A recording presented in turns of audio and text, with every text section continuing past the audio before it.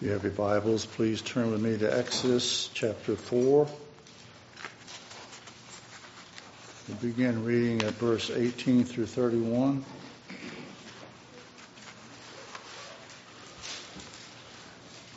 Moses at last yielded to God and made his way back to Egypt with this message for Pharaoh.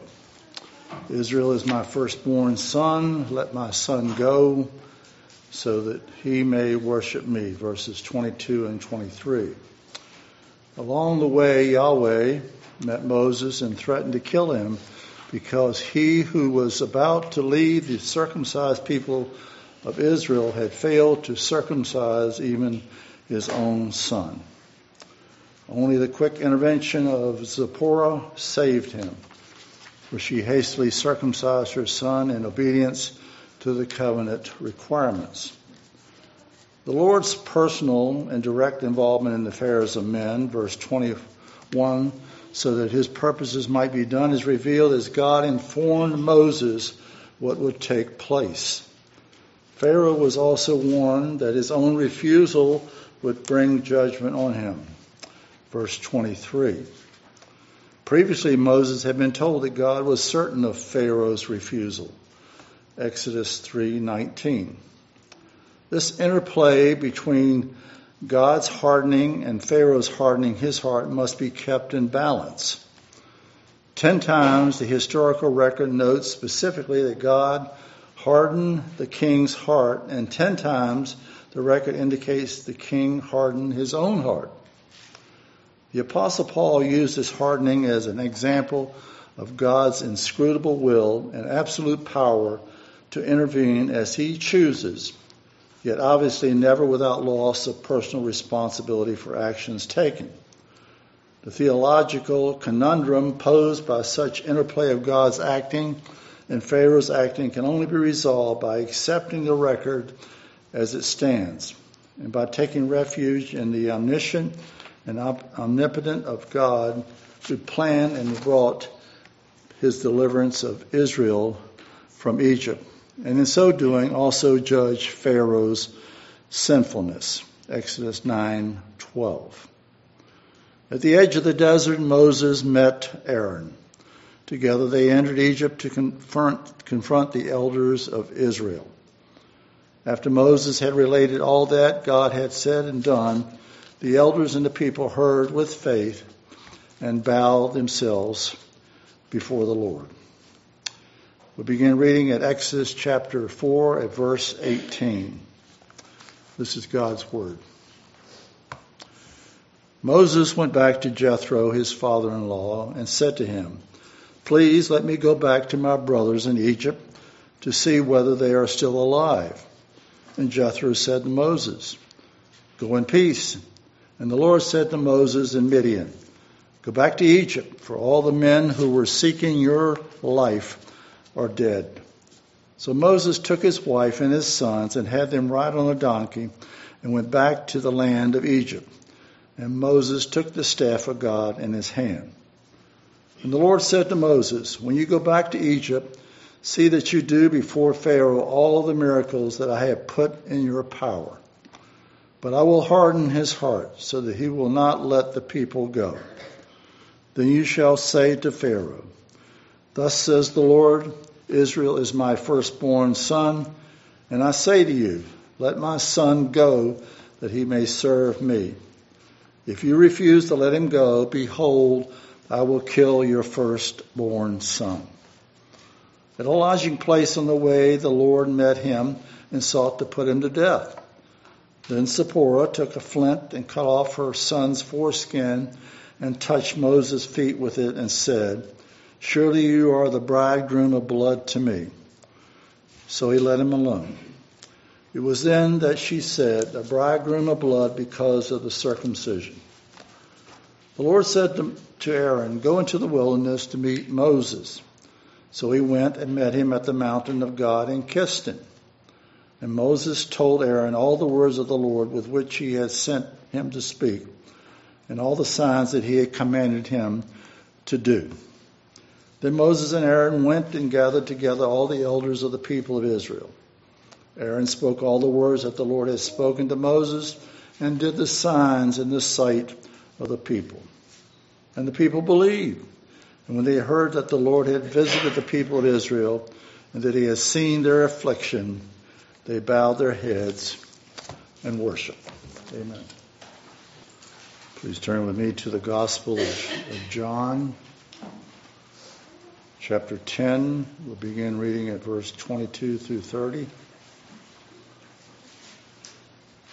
The Feast of Dedication, verse 22, also referred to as Hanukkah, or a Feast of Lights, was a celebration of the Israelite victory over the Syrian leader Antiochus Epiphanes, who persecuted Israel, and the subsequent opening of the temple by Judas Maccabeus.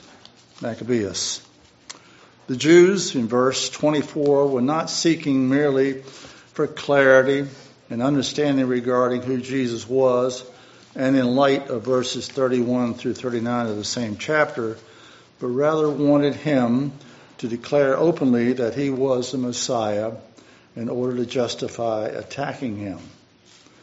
Verses 26 and 27 of the same text clearly indicates that God has chosen his sheep, and it is they who believe and follow him.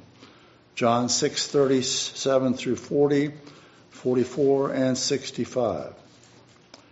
The security of Jesus' sheep, verses 28 and 29, rests with him as the good shepherd, who has the power to keep them safe. Neither thieves and robbers, verses 1 and 8, nor the wolf, verse 12 of the same chapter, can harm them.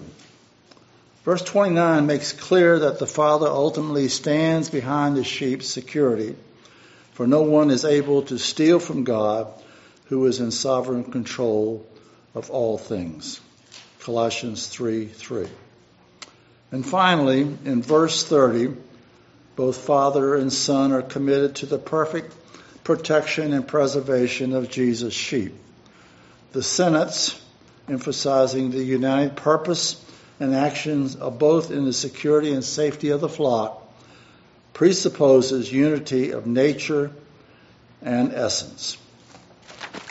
We'll begin reading the Gospel of John, beginning at chapter 2 at verse 22. This is God's Word. At that time, the Feast of Dedication took place at Jerusalem. It was at that time the Feast of Dedication took place at Jerusalem. It was winter, and Jesus was walking in the temple in the colonnade of Solomon. So the Jews gathered around him and said to him, "How long will you keep us in suspense? If you are the Christ, tell us plainly." Jesus answered them, "I told you, and you do not believe. The works that I do in my Father's name bear witness about me. But you do not believe because you are not among my sheep. My sheep hear my voice, and I know them, and they follow me. I give them eternal life, and they will never perish, and no one will snatch them out of my hand. My Father, who has given them to me, is greater than all, and no one is able to snatch them out of the Father's hand. I and the Father are one." Amen. Turning your Bibles to Psalm 1. And while you're doing that, I would point out on the back of your bulletin, underneath the hymn that we just sung, is an excerpt from our confession, a specific excerpt, chapter 1, paragraph 1, the beginning. What it is the statement of our church confession upon the absolute necessity of the Scriptures. While I'm on the subject of our confession, there are 15 copies of our confession back on the rack that's almost in the kitchen. If you have a green copy, you have exactly this. I'm not saying you don't need a brown one too. But in any case, each family ought to have one. This should come up repeatedly this year, and it would be important for you to know what it is you profess to believe about our confession. So they are there. We can get more. Let's see how many we have at the end of the week or two, and we'll order whatever is desirable after that. When you take the time to read through that particular paragraph of our confession, I think it will underscore significantly the message this morning. It's a good day to be in the house of the Lord. It's a rather intimate setting today, and that's good, because it is an important message. It's a message, not that every sermon is an important message, but we're at a time and a place where tomorrow's a new year. It's like magic. Everything's new. And we all know we're going to drag all this into tomorrow, and then it's just going to be there with us. But let's at least pretend it's a great opportunity for a new beginning in so many ways. I sent out a message a couple of days ago about Bible reading plans. I suspect everybody in our church has some kind of formal or informal Bible reading plan they follow. And it might be, I haven't read my Bible in a while, I better sit down. And it may be a little more than lucky dipping from time to time, which can be quite dangerous, to tell you the truth. But I'm going to just presume everybody has one. But I'm also going to presume that nobody's particularly happy and content with the quantity and quality of Bible reading they did in 2023. And if we're honest, we would admit, 2024 is probably not going to be a whole lot different. But the burden of this message is it really needs to be. Reading your Bible is critically important.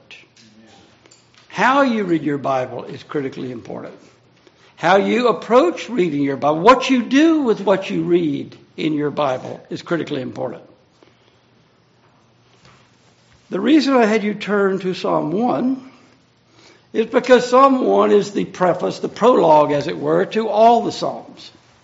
It's only 6 verses. Many of you may have actually memorized this particular passage. I want to go through it as a demonstration to you of something. Now read along with me. Blessed is the man who walks not in the counsel of the wicked, nor stands in the way of sinners, nor sits in the seat of scoffers. But his delight is in the law of the Lord, and on his law he meditates day and night. He's like a tree planted by streams of water that yields its fruit in its season, and its leaf does not wither. In all that he does, he prospers. Now let's just stop right there and take that apart a little bit. This is a description of a man who is blessed. But you note he's blessed for what he doesn't do. He doesn't spend time walking along, listening to the counsel of the wicked. He doesn't spend time stationary in the way of sinners. He's not comfortable in the seat of scoffers. And there are various degrees of there. You're walking, you're standing, you're just sitting down among them. And there's degrees of the companionship. It's not just wicked counsel. It's not just a way of life that's sinful. It's actually finding ultimately your place of comfort among those who mock the things of God. The blessed man is the one that isn't in those categories. How would you know? Well, let's go a little bit. It says here, as opposed to that's what the but's about in verse 2, his delight is in the law of the Lord. And on that law, he meditates, he thinks, he's turning it over in his mind as kind of a way of life for him. So he can identify the counsel of the wicked. He understands the way of sinners when he sees it. He certainly is, turned off by, repelled by scoffers who mock the things of God. So what's his life like? He's like a tree planted by streams of water that yields its fruit in its season. His leaf doesn't wither. Everything he does prospers. Is that what your life's like? That's not entirely what my life is like. It's not what any of our lives are like. Does that mean we're wicked? Does that mean we're lost? What's missing? Why isn't that going on? And I'm not talking about happiness. I'm talking about being blessed of God, which means you experience a joy regardless of circumstances. Looking back upon the last 3 months, the Homeyers will say, man, were we blessed. But if you went along with them during the 3 months, and many of you did, because she is communicative, it didn't look like the path of blessing, did it? In fact, it looked like one pothole, one potential disaster, one catastrophe after another. And yet, looking back, that's exactly what it was. Now, verse 4 it offers a contrast. The wicked are not that way. They're not having that kind of blessing. They're like chaff which the wind drives away. In other words, things happen to them, good things and bad things, but what difference does it make? Now, is that what your life's like? Let me look back over the last year, the last 10 years, the last 20 years. And you have high hopes for this, and great starts in this, and opportunities here, and some... what was all that about? And I've certainly experienced that. My life's been a series of wrong turns and dead ends. And yet, it didn't all blow away. Look at verse 5 and 6 here. The wicked will not stand in the judgment. In other words, when judgment day comes, they won't be left standing. They are going to stand before God and be judged, but they won't be left standing. Sinners, in God's eyes, are not going to be in the congregation of the righteous. The Lord knows. He knows the way of the righteous, though we don't necessarily always feel righteous. But if you're looking for certainty in an uncertain world, here's the certainty, that last phrase, the way of the wicked will perish. Everything that's wrong, everything that's against the will of God and against the way of God, ultimately, it will come to nothing. It will perish. The scales will be balanced. The things that you don't want somebody to do something about whatever it is. Yes, God will. Nobody gets away with anything. Vengeance is the Lord. Leave it to Him. He does it in His own time, in His own way, and it's absolutely thorough. And it's absolutely just. Now, what I've done in about 5 minutes there is read over a very short portion of Scripture, separate it into a couple of component parts, made a couple of observations about it, asked a couple of questions to prompt your thinking, and that's a way of reading your Bible. Now, you'll have a little more problem doing that with one of those long genealogies. The names and numbers of all the priests that are being recounted again in Nehemiah somewhere, or Ezra somewhere. But there ought to be a lot of times when you come to a passage, and that's exactly the way you ought to think it through. Well, let's pray. Our Father and our God, we thank you for the gift of the words of life. We thank you for the gift of the Holy Spirit to illuminate our understanding, to illuminate the truths of the word of life. We thank you for the opportunities we have to read, to study, to meditate upon, to learn, to be taught the truths of the Scripture. But Lord, most of all, we thank you for the fact you open our eyes to see these things. We pray, Lord, in the coming moments, we'll have a renewed sense of the privilege we have to read our Bibles and, in a sense, a holy hunger to have a more intimate relationship with our Bibles in the coming year. For our good and your glory, in Jesus Christ's name, amen. Let me ask this, what's the important skill? This is a rhetorical question, like most of them from this position. What's the most important skill or ability you've ever been taught? And if you think about it, there's a lot of things you've been taught. You didn't come out knowing how to ride a bicycle. All right. I suppose 150 years ago, learning to ride a horse and shoot would probably be a pretty important thing to learn. Today, not so much. But you learn things like how you ought to relate to people that are bigger than you. Probably the hard way. How to respect your elders. You learn table manners. How to use a knife and fork and spoon. Exactly what they were for. And as I was putting this together, I was thinking about how I learned that. Do little kids still have pushers? It was a little handle and had a little blade like a sideways knife. And if you had a little fork, you used the sideways knife to push to push things onto the fork. Hey, I probably still got it somewhere. I haven't used it in years. You learn good manners, and you use them occasionally. Yeah. You ever considered what a significant thing it is that you learned how to read? I mean, with the very few exceptions in this room, there's nobody that can't read. I mean, because we all can, we don't think much about it. But do you realize what a phenomenal thing it is that we're gathered in a room with people that aren't really related to one another except in the Lord, and everybody in the room can read? That is really unusual in the history of mankind upon the earth.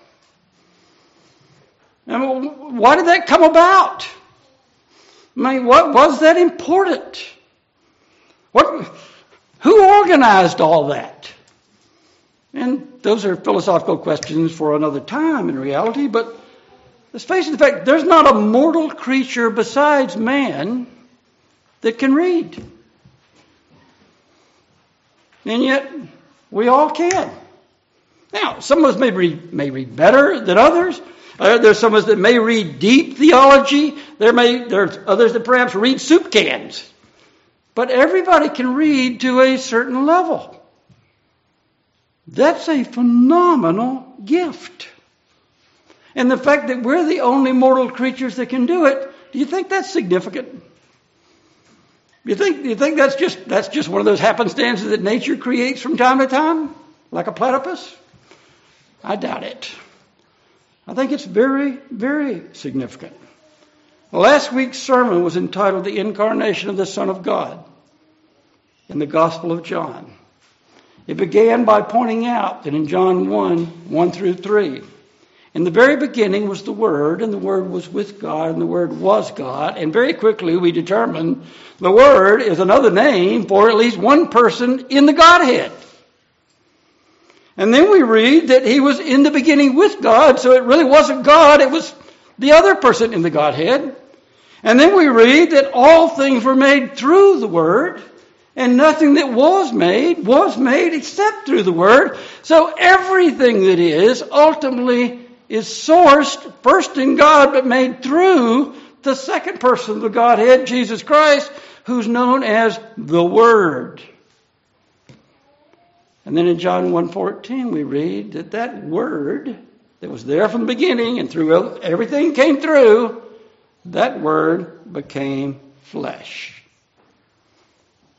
And He dwelt among us. And as He grew in stature and favor with men and women, He actually was taught to read. Did He already know everything? Yes. In His human nature, He was taught to read. And we know of at least one time where He wrote something on the ground. And He quoted Scripture He was taught to read and remember. Think about that. And you've been taught to read and to read Scripture. And you have the ability to remember the things that you read most of the time. When the Word became flesh and dwelt among us, there were men there that say they saw His glory. It was full of grace. It was full of truth. You can read. The second person of the Godhead, our Redeemer, is known as the Word. Now, keeping that in mind, look with me at Hebrews 1. And Hebrews 1 tells us looking back, whoever the author of Hebrews is, he writes that long ago, many times, many ways, God spoke to our fathers by the prophets. But in these latter days, in these last days, He's spoken to us by His Son. Now we know the Son is the Word, through whom all things were created. But this Son was the one whom He'd appointed to be the heir of all things. Not only did He create everything, but He ultimately is the possessor of all things. And it is through Him He created the world. And you notice there's a phenomenal connection there to the Gospel of John, except I would point out the Gospel of John was likely written a couple of decades after this epistle to the Hebrews. So this isn't new truth. This is revealed truth, preserved in a number of places and ways. And of course what follows in Hebrews is a comparison between first Christ and the angels of God. And the author points out they're all clearly inferior. They are mighty and phenomenal individuals, creatures, created beings. But they're all clearly inferior to Christ. And ultimately, because this is the epistle to the Hebrews, by the time we reach chapter 3, the comparison is being made between Christ and Moses, the lawgiver himself. Look with me at verse 1. Therefore, holy brothers, you who share in a heavenly calling, and he's not just writing to Jews, he's writing to Jewish believers, consider Jesus. He is the apostle, the sent one, and the high priest of our confession. Look how he describes him. He was faithful to him who appointed him. Well, the one that appointed him is, of course, the one who sent him, who's God the Father. But he also goes on to say in verse 2, just as Moses also was faithful in all God's house. For Jesus has been counted worthy of more glory than Moses. There's the comparison. As much more glory as the builder of a house has more glory than the actual house itself. Pretty easy to understand what's being said there. And then verse 4 says, of course, every house has been built by someone, but the builder of all things, that's God. And again, that John 1 passage just jumps out at you. There was nothing, and then there was everything there is, and all of that was sourced in God, but came through the Son. Verse 5. Now, Moses was faithful in all God's house as a servant, to testify to the things that were to be spoken later. He was forthtelling things that have come to pass. But Christ is, and I would add also, faithful over God's house. He's not a servant in that house like Moses. He's faithful as a son, the text tells us. Now, what is God's house? What is the household of God? We have at least 3 passages in the New Testament that define it for us. Ephesians 2:19 says that as believers, we're no longer strangers and aliens. We're fellow citizens with all the saints and all the members of the household of God. Doesn't matter what race you are, what quote gender you are these days, though there is a limit on 2. But you're members of the household of God. In 1 Timothy 3:15, Paul writes, Timothy said, look, I might not be able to get there in the time that I want to. If I'm delayed, I want to make sure you know how to behave, how you ought to behave in the household of God. And then he says what that household is the church of the living God. It's the pillar, the buttress, the ground of truth. And perhaps most sobering at all, 1 Peter 4:17 tells us there's going to come a time of judgment. And that judgment will begin in the household of God. But even that's been set up as a contradiction, because then he goes on to say, but if it begins with us, if judgment begins with the household of God, which is the church of the living God, which are the people of God, what will be the outcome for those who don't obey the gospel of God. Those that are outside the household of God. Far, far worse than any judgment that believers will experience. Of course, we could have just looked at the rest of verse 6 in Hebrews 3. We're his house. He's faithful as a son over the house. Well, what's the house? We're the house. We are his house. When you were saved, when you placed your faith, because God gave you the faith, when you repented of your sins because God gave you repentance and became a believer, you became a child of God. Jesus taught that God the Father became your heavenly Father. When he prayed, when they asked him, teach us how to pray, and he said, okay, pray this way. Our Father, which art in heaven. Now, if he'd have said, my Father, which art in heaven, they probably would have got that in the sense that they expected here. But when he said, our Father, that if they were thinking, and I think they probably were by this time, that would blow a first century Jew's mind. What do you mean, our Father? He's the ultimate other. How could we be related to him? He said, our Father, which art in heaven. And we, together with all true Christians, are the household of God. But looking again at verse 6 in chapter 3, we read that Christ is faithful over God's house as a son, and we're his house. And then there's this if. This could be one of those ifs that become a sense, but it's not necessarily a sense because it is a conditional if. If indeed we hold fast our confidence in him. That's in him, in his words, in his works, his finished works. Our boasting, our hope is settled on him. If you come to the end of your life and you have the time for the Q&As that hopefully would go on, and people are saying, are you sure when you breathe your last breath, you'll be gathered in the arms of Jesus, or however it's expressed? If your answer is, I always went to West Summit Baptist Church. I was on the rolls. I had a confession. I got to where I could memorize our covenant. I was baptized by some notable somebody. I've got a Bible with about 15 or 20 really notable fundamentalist signatures in it. There was a time when I thought that might be evidence I was saved.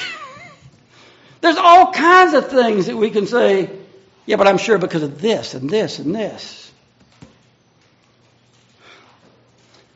Or is your confidence in the fact that Jesus Christ, the Son of God, was sent to do something, and he did it. And the something, in your case, and the minimal involved, he gave himself to redeem you from the consequences of your sin. See, that's where your hope is. Not your good works in any sense. Oh, how would you know that if we didn't have a Bible that somebody could read? And what a phenomenal thing that you can read it. Now let's go on a little bit, because verse 6 sets up a conclusion. And I know it's a conclusion because verse 7 opens with the word therefore. See, the author's been laying out something right from the beginning here in Hebrews, that Jesus Christ is this unique individual, and he's done this phenomenal thing. And then he says, therefore, as the Holy Spirit says, today, if you hear his voice. That's as far as we're going in Hebrews 3. But hang on that phrase, today, if you hear his voice. Because when it says the Holy Spirit says, that's present tense. For those of us that were asleep in that session of freshman English, high school or college, that means present tense, right now. As the Holy Spirit is saying right now, today, if you hear His voice. And then, of course, there's going to be a quote from Psalm 95. But the Holy Spirit is saying right now, the Holy Spirit is speaking right now, like the prophets. I mean, there's hundreds of times in your Bible, particularly if you have a King James Bible, thus saith the Lord. Always that's present tense. Occasionally there'll be, well, as God said, but that's relatively rare. It's usually, this is what the Lord says about this. And as you read your Bible, you're going to see a lot of that in the coming year. And what He says here is today, if you hear His voice. When you open your Bible, tomorrow when you start that new Bible reading program, this one's going to be different. Well, it will be different if you approach it, I think the way we're going to lay it out here, if you open your Bible and you're running your eyes along the lines of that page and you're comprehending to the best of your ability what those words mean, you know, you actually are hearing the voice of God. You're hearing God speak. Your Bible, again and again, affirms that. And here in the New Testament it says, today, if you hear His word, today you are listening to the word of God. Brother Walt read to us from John 10. One of the things Jesus said was, my sheep hear my voice, and they follow me. My sheep hear my voice, and they follow me. Do you have a hearing ear to the voice of God? And does your hearing ear lead to you having following feet? Because that's what God's sheep do. That's what the sheep that Jesus has called to Himself do. They hear His voice and they follow me. Now, you're not going to hear it audibly. It's written before you and you've been taught to read it. And you understand it when you hear it because the Spirit of God illumines your understanding to hear it.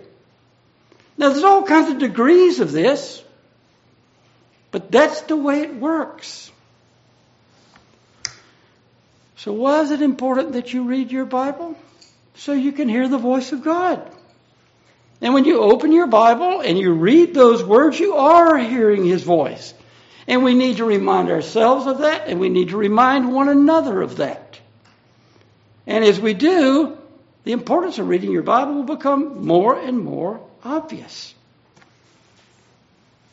Now, the passage being quoted by the Holy Spirit when He present tense says that in Hebrews 3 is Psalm 95.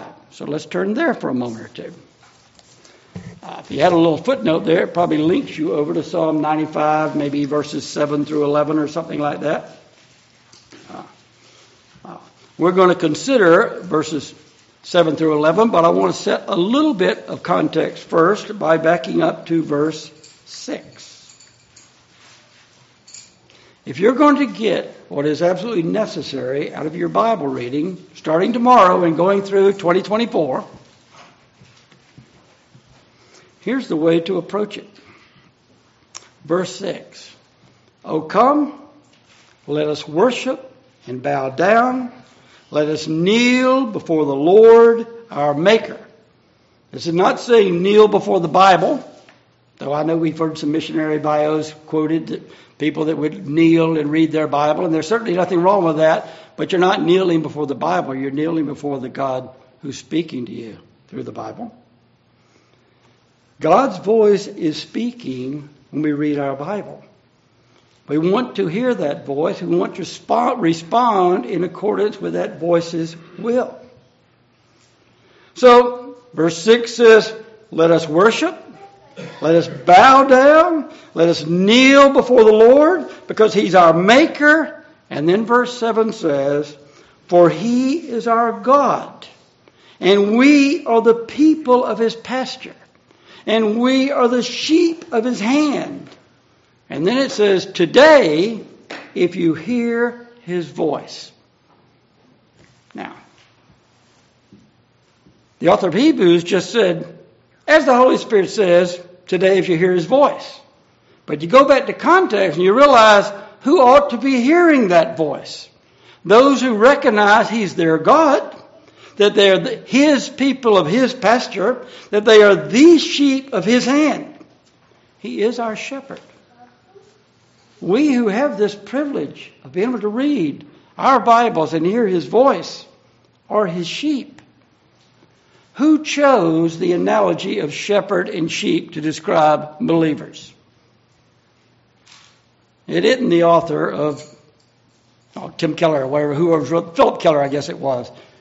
It isn't Philip Keller, it's God. It's Jesus. They came up with this analogy. Isaiah didn't just discover it. It was given to him. We are sheep. He is our shepherd. The 23rd Psalm wasn't a revelation to God. It was the revelation of God. The Lord is our shepherd. So we will not want. He is going to lead us into green pastures. He is going to lead us beside still waters. He's going to use his rod and his staff to correct us from time to time. But he's doing all that because he cares for us. He takes responsibility for us. And he's going to lead us. Now remember the passage that Brother Walt read out of the Old Testament. Moses has got this revelation from God. He's got Aaron to come along beside him now. He's had that thing with the circumcision of his boy. He's going back to the people of God. That passage ended with Moses going to the elders of the people in the captivity of Egypt, telling them what God has said. And the people believed. And when they heard that the Lord had visited the people of Israel and that he had seen their affliction, in other words, he was with them, he knew what was going on, and he was going to intervene and deal with the situation, which he always is, they bowed their heads and they worshiped. That's the way that passage concludes. Now I'm just saying, cut out everything ahead of that. Come to your scriptures when you read your Bibles, recognizing you're coming to God himself. You're coming to hear his voice. Expect him to direct your path. Expect him to give you authoritative guidance. Understand, he's a benevolent monarch. He's on your side. He loves you. He set his love upon you before the foundation of the world.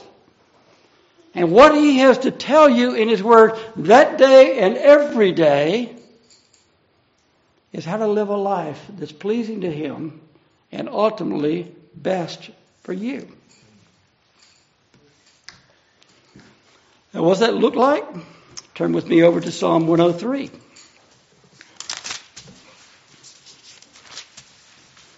Let's begin in verse 19. I'm making sure we understand the context of all this. Verse 19, the Lord has established his throne in the heavens. We know a lot more about what happened when Jesus ascended. We know what happened the other side of the cloud. We have passages like Psalm 110 that really describe, sit here at my right hand till I make your enemies your footstool. We have passages like Psalm 2 in which I've already set my king upon my holy hill. The Lord looks down upon the affairs of men that are around and laughs. So we know how this story is going to end. Well, we need to remind ourselves, the Lord, verse 19 of 103, has established his throne in the heaven. He has a kingdom that throne represents that rules over all. He is absolutely sovereign. Goes on to say, so bless the Lord, O you his angels. And that could just be messengers. Doesn't have to be those heavenly spiritual beings. But bless him, you angels, you mighty ones who do his word. Now the holy angels do his word. They are ministering spirits to the saints of God like you and I. Bless the Lord, verse 21, all his hosts, his ministers who do his will. Bless the Lord, all his works, everything he created, in all places of his dominion. Bless the Lord, O my soul. It gets very, very personal at that point. We need to approach the reading of Scripture as an act of worship, as coming before the voice of our Creator, our Defender, our Redeemer, and our friend, as the one who is absolutely sovereign over everything, including the minutest aspect of our being, of our lives, of our circumstances. And we ought to come with an expectation that he has a message for us every day of absolute vital interest and importance to us. Back up now to verse 13 and look at the description of how much he cares for each of his people. As a father shows compassion to his children, so the Lord. That's the way the Lord shows compassion to those who fear him. We're not talking about your earthly father. You may have good or bad or strange memories of that. I have almost no memory of my own earthly father. We're not talking about an earthly father. We're talking about a heavenly father. We're talking about Father perfected. We're talking about the model from which fathers are all lessers. As a father shows compassion to his children, so the Lord shows compassion to those who fear him. He knows our frame. He knows what's going on in your life, in your body. He knows you intimately. And don't worry, he remembers you're nothing but dust. I mean, you're right down to it, from the dust you came to the dust you're returning. He's got plans for that dust. He's got plans for it in this life, and he has plans for it after this life. He knows it that intimately. Verses 15 and 16 tell us, as for man, his days are like the grass. In the eyes of God, it's nothing. Flourish like a flower one day, the wind passes over it, it's gone. It's placed that nobody even remembers it. And we don't remember more than a generation or two. And then we start lying about the previous one.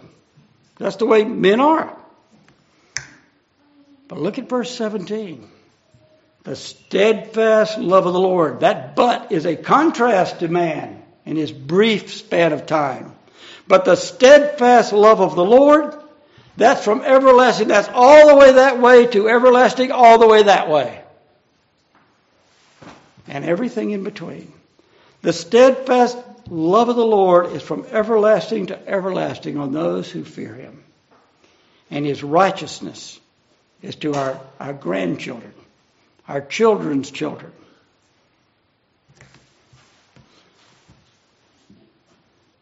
None of that would be of any importance to us. We wouldn't have any credibility. We wouldn't place any credibility in promises like that if God wasn't all-powerful. But he is. If he wasn't totally sovereign over all things. But he is. If we lived in a world that random chance produced species, and just random events happen from anywhere, and who knows what's going to happen next, because there's really nothing in control.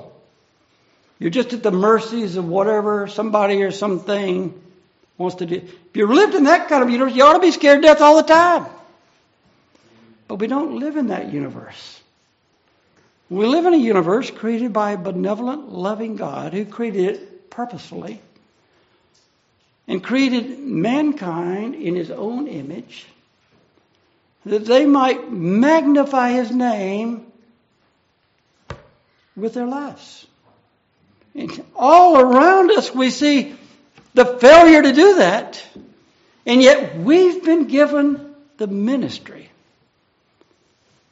of allowing the Spirit of God to magnify God the Father, God the Son, in and through our lives for the glory of his name in this time and place, among this group of people, among the families of this church, among the families that this church is connected to in redemptive moments and circumstances as we go about our lives in Little Suffolk, Virginia.